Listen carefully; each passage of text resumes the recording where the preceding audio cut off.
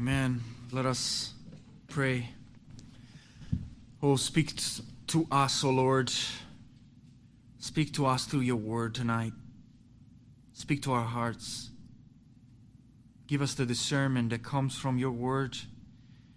Help us to apply your truth and to be transformed by who you are, ultimately by your grace that fills us and grants us, Lord, the grace to obey and follow.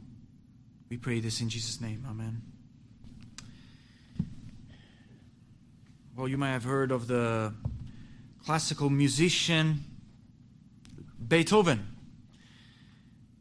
Beethoven, it seems that might have been poisoning himself. So a scientist from Illinois has suggested, he has studied some of the strands of hair from the body of this famous classical music composer, Ludwig van Beethoven from Germany.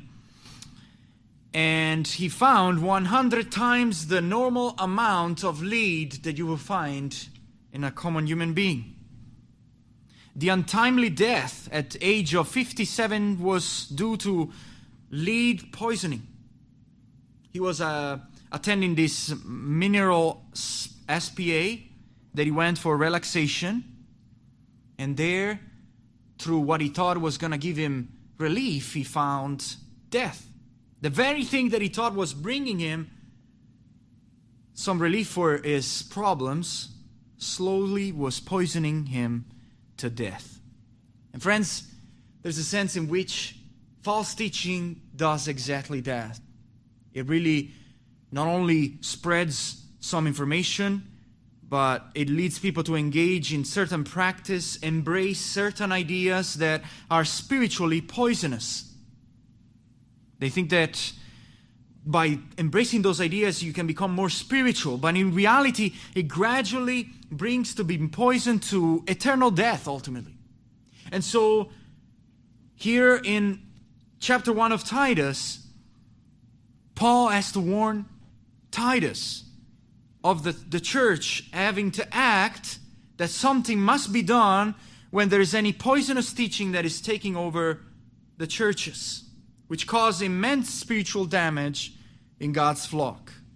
And such damage comes today in verse 10 to the end of chapter 1 in what I would call graceless teachers. If you were with us last time, was kind of the foundational beginning of us studying chapter 1 of Titus, and we look at kind of a review of what it means to be grace-filled teachers and the qualifications for being grace-filled teachers. Now we come to the graceless teachers, verse 10 onward.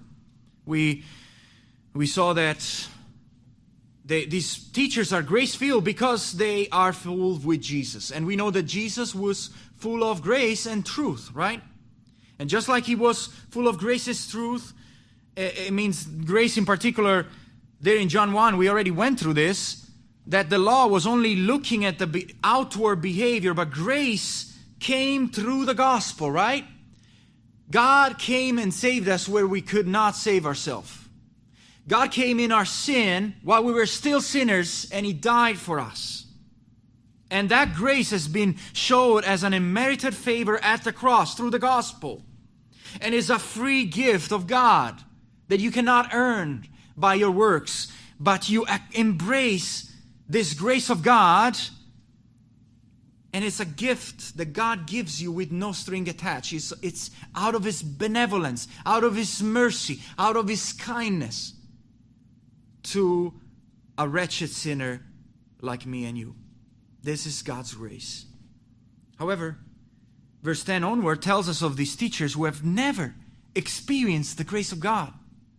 That the real root problem of their behavior is unlike the grace-filled teachers we saw last week. We looked at the qualification of an elder, that he needs to be above reproach, faithful to his wife, having faithful children, hospitable, lover of good, sober-minded, just, holy, self-controlled. These other false teachers were graceless. They were self-willed, quick-tempered, given to addiction, violent and greedy, and they wanted people to come back to Judaism under the bondage of the law, wanting people to serve God out of guilt and not out of the grace of God. And we talk with the first 9 verses about the charge that Paul gives to Titus to appoint elders in every church. Pastor, bishop, elder is the same word. We notice the fact that the church is not meant to work like a democracy. God has seen fit to appoint elders, leaders in the local church, because He has not promised a measure of wisdom to all the congregation. Now, some elders are more focused on the gift of teaching, others in the management, but there's still that umbrella of elders. We looked at the fact of elders also including church discipline. What God gives to Jesus, to Peter, is the keys of the kingdom. And those keys of the kingdom in Matthew 18 were not meant to be obviously abused, but there is a place for church discipline and ultimately opening the kingdom through the preaching of the gospel as well. And so that was what we saw, the need of also to have a plurality of elders, not just one. We mentioned Moses and the case of the burnout and the problem of just one elder, and also avoiding the abuse of authority when there's a plurality of elders. We talked about the importance of meaningful church membership, that no Christian is an island, that although the New Testament doesn't clearly give us a chapter and verse for membership, it is implied that there is a commitment to God and to a local body of believers. We talked about the church almost as an embassy to heaven. And the church membership in that illustration is almost a passport. Now, it's not normal, and it's not healthy for a Christian, therefore, not to be a member of a local church. We looked at the qualifications and the character and the ability to teach of an elder. We looked at the role of the elder as primarily to pray, preach, and exercise spiritual oversight in that specific order: prayer, ministering of the word, and oversight, spiritual oversight. We saw the difference between elders and deacons, and we looked at Timothy and what Timothy had to say about it. We saw that because there was this great need of certain areas, the early church was overwhelmed with several things and deacon-like tasks. God saw fit to appoint deacon in Acts chapter 6. And the beauty here is that God uses the body of Christ through leaders, but also through members in the church. Not everyone is the similar. We are like a body. One is the hand, one is the foot, one is the eye. Everyone has a different gifting that He uses for the health of the church. And so the main theme of this letter, we said last time, is that God's grace leads us to good work. It is through the gospel that we come to good works, and not just good works in general, but works that are done through a believer in faith. We can do works not in faith, like we will see this, the case of the Graceless Teachers, that they were doing out of contempt and hating others, or those works no longer qualified as good in the sight of God because they're not done in faith. So the problem we see tonight is, as we saw last 2 Sundays ago, is that if you believe lies about God, then it leads to bad work. And if you embrace the truth, then it leads to good works, or it should be. So liars and false teachers were only producing bad works. And together with Timothy, Titus, Paul writes Titus to tell him in Crete, he's there in an island in Greece, to deal with this particular problem. The whole reason he wants them to establish elders is because the island was known for moral decay. We'll see today even a way of saying back then. And so Titus' task was not easy. He was facing opposition to sound teaching, heresy that has risen within those local churches that Paul, in his missionary journey, had established. And so those heresy had to be refuted. It particularly was Jewish people. We briefly mentioned it this morning, but Jewish people, the so-called Judaizers are called, that were coming to Christians and telling them, now you need to be following the whole Old Testament law, the ceremonial law, be circumcised in order to be saved. And because of this false teaching, it was leading to an erosion in the moral character of these false teachers who had gained a foothold in the churches. And so Titus must establish both truthful and godly leaders in every church.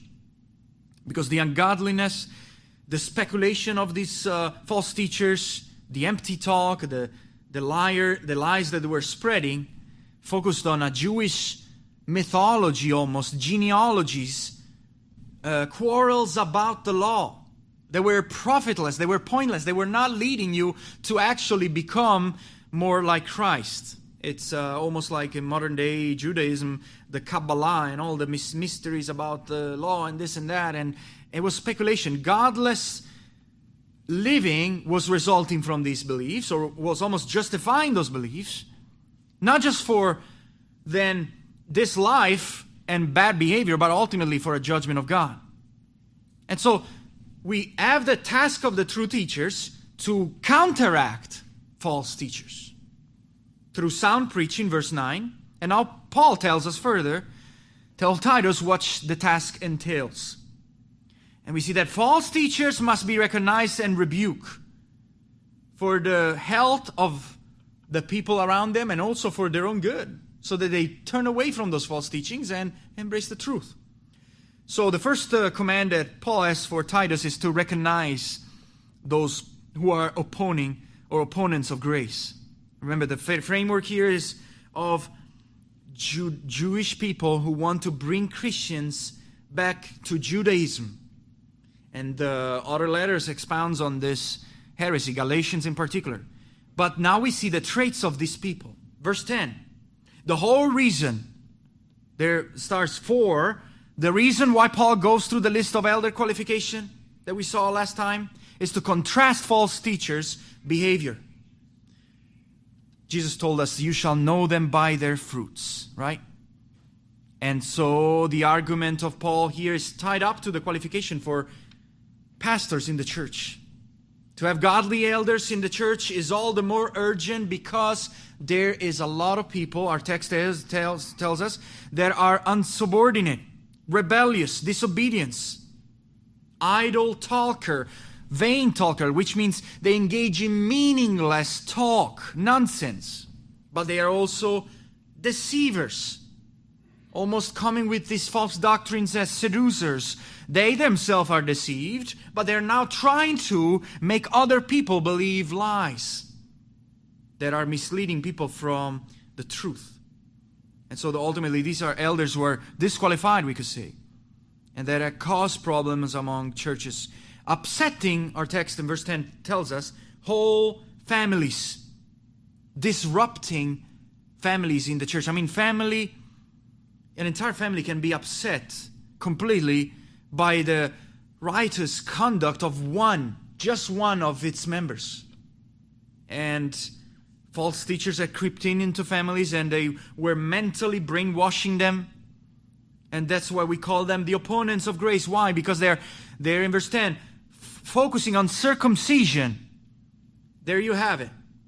We mentioned this morning Acts 15 and the challenge of, unless you're circumcised and you keep the whole law, then you're not really a Christian.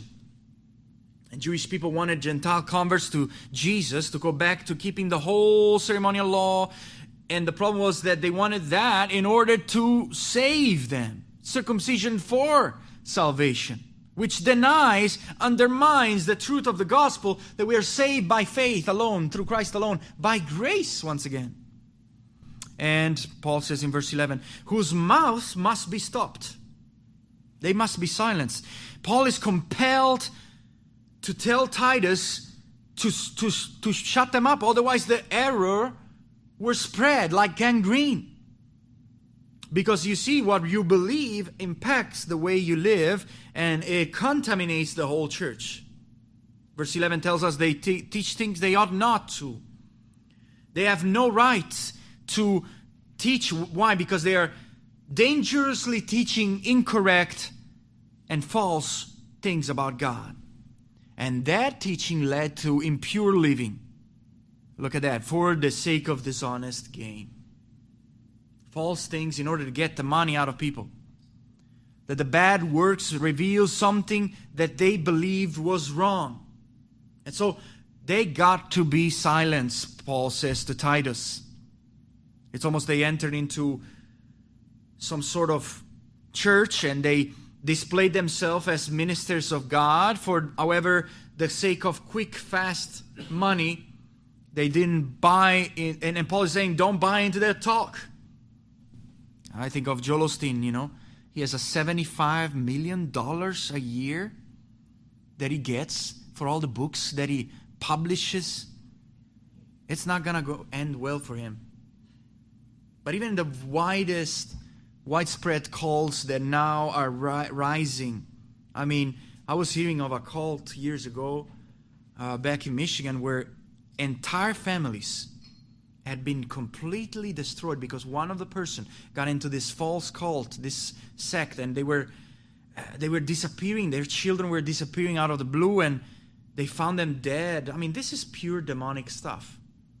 When you get into false teachers trying to creep into take the sheep, and that's why Titus must rebuke them, like the shepherd, making sure the wolves don't get into the flock. Verse 12. He makes a comment there that was a common saying, a cultural reference to Crete, because Titus is in Crete. And he says this, Cretans are always liars, evil beasts, lazy gluttons. I mean, that is something quite of an insult. But the point is, they had the reputation of being idle, coupled with the love for food. That makes me think about Italian people, by the way. They got those two things, honestly said. But a prophet of their own, and here it's talking about Epimenides, possibly, who wrote in the 6th century this saying. And this is the irony here, because it's almost like here's an exception where the Cretans are not liars. They acknowledge their own lies, that they in fact are liars. The Cretans are always liars. That's the only time they're truthful. Sad truth is that Titus now is a minister right there in that lawless place. And so he must keep his eye on this false teaching.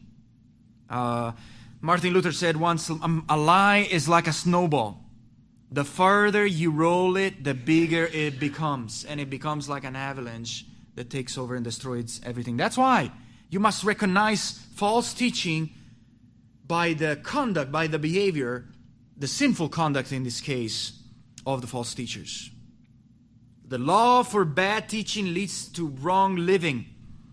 But notice also how wrong living many times leads you to seek wrong teaching to justify the same bad living.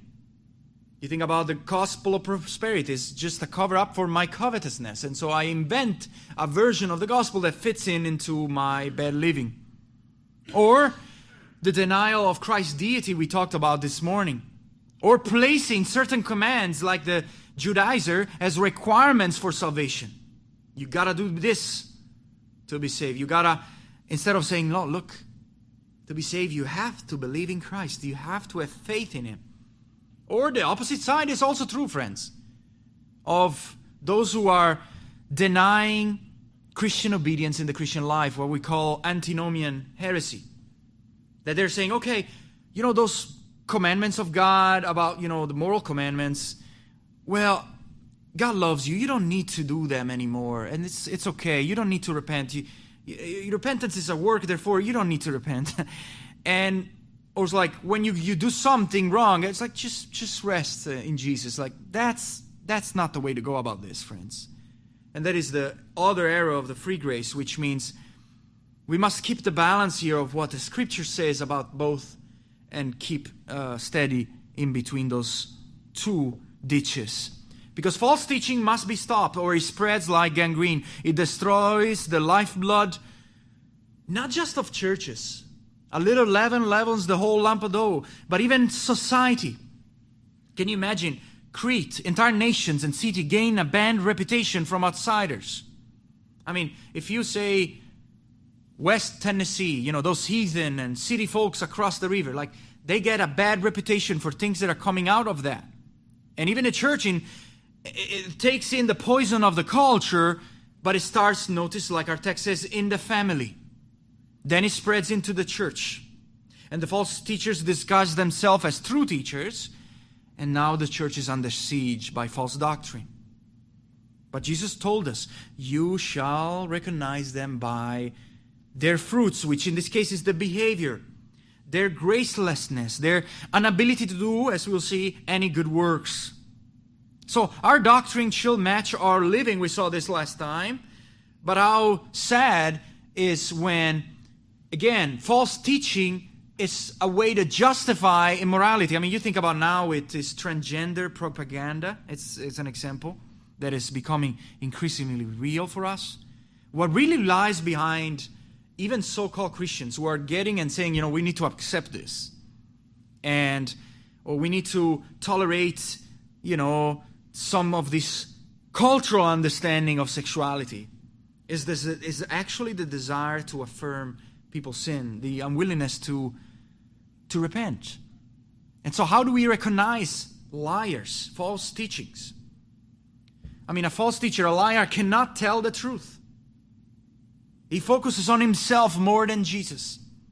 He demands you to do things against the truth. He boils down God's Word. The Word of God is no longer, it's almost a tool for his goal, but it's not the goal. And it can be true of any of us if we remain, honestly, without grace, unregenerate. That's what we are. That's why what we need the most is not to get religious or go to church, but to get transformed. To actually embrace God's grace and thank God that through Jesus Christ, depraved people and liars even can be forgiven. But they turn away from their deception. They turn away from false doctrines. And so, sometimes, however, God has to shake us with drastic rebukes. Whether it's, you hear of people who came out of cults or people who came out of bad teaching, and drastic rebukes, whether it's through preaching or through other Christians, like shook them up, snatched them out of the fire and brought them to realize that they needed a change, or that what they were believing was a lie. And once they understand that was a lie, it brought kind of a change in their mindset. That leads us to the second point, which is the rebuke opponents of grace. We don't just recognize them with their fruits and the way they behave, but also we rebuke them. Verse 13, we rebuke opponents of grace because, again, verse 13 says, this is the testimony, the witness is true. That reputation of the credence is true, what Paul is saying. That is all the more a reason why Paul is commanding the church to correct and rebuke. And not only rebuke them, but it says rebuke them sharply, severely, relentlessly, rigorously almost, cutting them short. Later in chapter 2, verse 15, Paul repeats the same thing. Titus must rebuke with all authority. Now, is this ungracious? Are you being a little bit too sharp, Paul? I remember, I got a problem with pastors who are absolutizing this idea of you need to be gentle as always and be nice. Like not hurting anyone's feeling. And I think about Vody Bakan in particular. He has a very brief thought on this, and he almost compares it to a soldier who is fighting and has the soldiers takes a child out of conflict. Obviously, he's doing something nice, yes, but it's not everything that he's doing, right? And so Vody Bakan says, well, that's the same thing with God. It's obviously, he's gracious, and teachers, as we saw last time, needs to be gracious, but it's not everything they are. And that's because God is not everything that he is. He's just nice all the time. If that is your idea of God, then you got a problem. There are times where we need to call sin out. Name false teachers by name. Fight, contend, and agonize even for the faith, says the Epistle of Jude. Especially when key biblical doctrine are at stake that can impact the gospel. That almost makes it necessary, just like John Calvin says, the pastor has two voices, one to call the sheep and one to rebuke the wolves. I want to say that even with heresy, sometimes it's even more tricky because they camouflage themselves as something that is Christian, something that has a flavor of Christianity. And we saw some things this morning with the Sabbath. By the way, let me clarify something. Just because the Pharisees were perverting the commandment of the Sabbath, I think as Christians, we still, in the New Covenant, want to obey the Lord by resting and finding rest. We're called to obey God even by resting. But again, here is the rebuke that he gives, that God is a lot more than being nice. Rebuke them sharply. The soldier had a weapon and a child. He was nice, but not all that he was. That's certainly nice, but not all. It's a lot more than that, says Vodibakan. So leaders and Christians, we're not just to be nice all the time. We're not just to think about, I just never need to offend anyone, step on anyone's toes. Listen, when truth is at stake, when there's a place then for open rebuke, so that people may be sound in the faith, healthy in doctrine, free from error, free from make-believe, made-up rules of man that are trying to pervert the gospel, even for the good of the person in error, by the way, so that he might repent. Because you see, grace is not cheap. It means correction. It means even at times sharp rebuke. And pastors particularly needed to be on guard in Crete, appointed to protect the flock from this type of false teaching. And verse 14 tells us that the problem was sidetracked. The problem with these Jewish leaders, false teachers, is they got sidetracked by giving heed to Jewish myths, fables.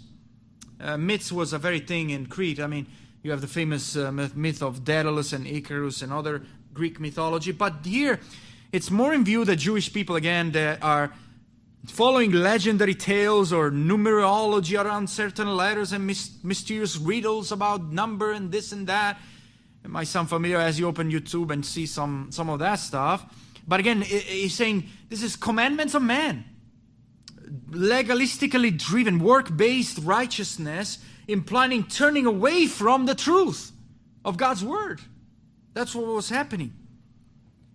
The striking fact of verse 14, turning away from the truth, means that once they were Bible-believing Christians, once they claimed to believe in the gospel, but their excessive focus on this speculation is already showing you that they have rejected the truth. Did you notice that Christ is no longer the center of their thoughts? And this verse 15 continues, the speculation produced will only fruitless emphasis on external, the ceremonial law, cleanness. That was a big thing in the Jewish law. To clean the outside but not the inside, says Jesus to the Pharisees. They were worried about outward religion, but inside they were filled with corruption within. And Paul had to bring Titus back to the reality of what Christian freedom really is. I mentioned it briefly this morning with Martin Luther and the freedom of the Christian. But the new covenant means that Christ makes all things clean and warned us that uncleanness does not depend any longer on external or outward things. Uncleanness comes from the heart, from what comes from within the man. That then when it comes out, whether it's filthy talk, whether it's gossip, whether it's hate, whether it's all sort of things, it defiles the man. And that's why that freedom in verse 15 is this, that for the pure all things are pure. That you have been purified by the gospel, then now you are free in Christ. But if you're still under bondage, it says to the defiled, the unbelieving, which in this case were the false teachers, nothing is pure. Their mind and conscience are defiled. The discernment of this person, this false teacher, is completely broken. It's completely without a compass. Everything, even the most subjective matter, becomes a ground for graceless and loveless argument and debate. You probably met people like that. But that's what it means to be graceless, to be enslaved to certain, speculation. There's no true joy and freedom as Christ gives us. Verse 16 gives us the final summary to the problem of these graceless teachers. That they profess to know God, but they deny Him with their works. See, the main theme of Titus is, again, that God's grace should lead you to good works, right? But these people are professing to know God, but they deny Him with their action. That's why the gospel and the Christian life is meant to lead to good works. The problem here is that they cannot produce any real good work, because none of their works are done in faith. None of their works are done through the grace of God. On the contrary, they are abominable, disobedience, disqualified. Or the translation says unfit. They have intentions to do good, but they don't stand the test. Why? Because they are unconverted. And ultimately, any of their attempt at doing good is worthless. It turns into contention and sin. John Calvin once says, as Christ is the end of the law, and the gospel and Christ as within himself all the treasure of wisdom and understanding, so also is he the mark at which all heretics aim and direct their arrows. That they attack the gospel, attack Jesus Christ. The heretics ultimately want to rob you of God's gift through faith in Jesus Christ. And so what you must do now, you identify their behavior, but you also must rebuke false teaching to wake them up from deception. It's almost being under some sort of drug. And you must wake up. We must, yes, seek to be patient. Titus, Timothy outline a character we saw last time of a pastor who was, yes, gentle. But there are times when we need to be firm, condemning false teaching. There is a place in our witness in the church for bold confrontation, yes. Especially when there's no positive response to rebuke. I mean, think how bad. If you follow that practice of just being, always gentle with your children, but never address their sin, and if you don't do anything about it, that sin is going to mount up. It's going to mount up until it's going to possibly destroy your family. That's why Proverbs says, not to spare discipline, because you will save your child's life. But this is still out of love, and I want to point what true love is here. That there is a direct and decisive action needed for the love of the church. And that comes through church discipline, which sounds like a scary word. Sounds like something, oh man, that is so unloving. But it's the most loving thing to do, to avoid the spreading of sin. The church corporately acts, or should act, to confront someone's sin, calling them to repent, calling them to turn back after, however, depending what type of sin, it's the last straw, obviously, after repeated, and with the goal of restoring him or her to wholesome life, wholesome repentance. This is the tool God gave us to stop the spreading of sin in the church. So if people within the church, like in Crete, were spreading lies or acting immorally, it would be wrong and unloving to say nothing or treat it as a secondary issue to keep the peace. And likewise with false doctrine, especially I think of many attacks, many errors of false doctrines that are coming in the church in North America right now, especially postmodernism. We think the truth does not exist anymore. Truth is relative. So any statement you say is like it's your own subjective understanding. The attack on the inspiration of Scripture, that every word to the last word of Scripture is inspired by God and is authoritative, which means I have to submit to it. And that is becoming into question when you have other heresies like critical race theory, the idea that there is a racial bias inherent to you being simply by the fact that you're white. And that therefore brings a whole host of false doctrine. Marxist ideology, where religion is a tool, an opium of the people. Socialism becomes the savior. Egalitarianism, women must be just like men, and there's no more difference, and we have to be all the same. Or even the way Christians can speak about sexual orientation. We talk about no one can tell what a man or a woman is these days. At the Supreme Court of United States, can you believe? And churches are like looking at culture and they're saying, maybe we have to and they're flirting with these ideas. even among so-called conservative churches. The more subtle thing is that you may have people who reject those things and those false teachings, but they come up with their own definition. Undercover, they're still helping propagating the same heresy. That's a problem. Maybe because they want to keep their position of influence. Maybe they're afraid of controversy, and so they remain silent. And tragically, the church suffers, swept away in the same apostasy. How many professing Christians today can fit in this description? They appear to be good, respectable churchgoers. They proclaim to know God, but they deny Him with their works. They might even have an obsession for external matters of religion. They claim to believe in God. They have listened to countless sermons. They know ins and out of some of the theological ins and outs. They judge that they are better than other sinners. There you have the lack of grace. And what makes them all the more deceitful is whatever form of godliness they have, it denies its power by the action. It remains powerless religion. It is unable to truly transform their life and other people's life.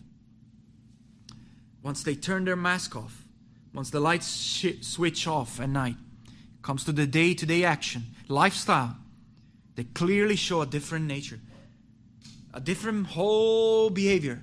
And that, friend, is the behavior of an unregenerate man. Still slave of sin. Still trying to earn God's favor by works of the flesh. How do I get to heaven? By trying to be good. As opposed to realizing, listen, I'm a wretched sinner. I got nothing. And it wasn't for the mercy of God and for what He did for me at the cross. And I'm so thankful. And out of that thankfulness now, out of that grace, I now want to serve. I want to do good works out of faith. Is that you this evening? That you are still living in the older man? I invite you to turn to the true gospel of Jesus Christ. And that means realizing you have broken million commandments from God, million of times, and you are unable to keep that on your own. I tried to be good as a Catholic, but it didn't work because of there's still sin within. And there's still false teachings, lies that were laying within. But Jesus is the truth. He is all the truth. And He dies in your place. And so let your mind be filled with the purity of God. Then when God fills your mind, whatever is good, honorable, and worthy of your attention, you fix your mind on those things, then you will not struggle with dealing with things of this world in a way that is unbalanced, that is driven left and right like the waves of the sea.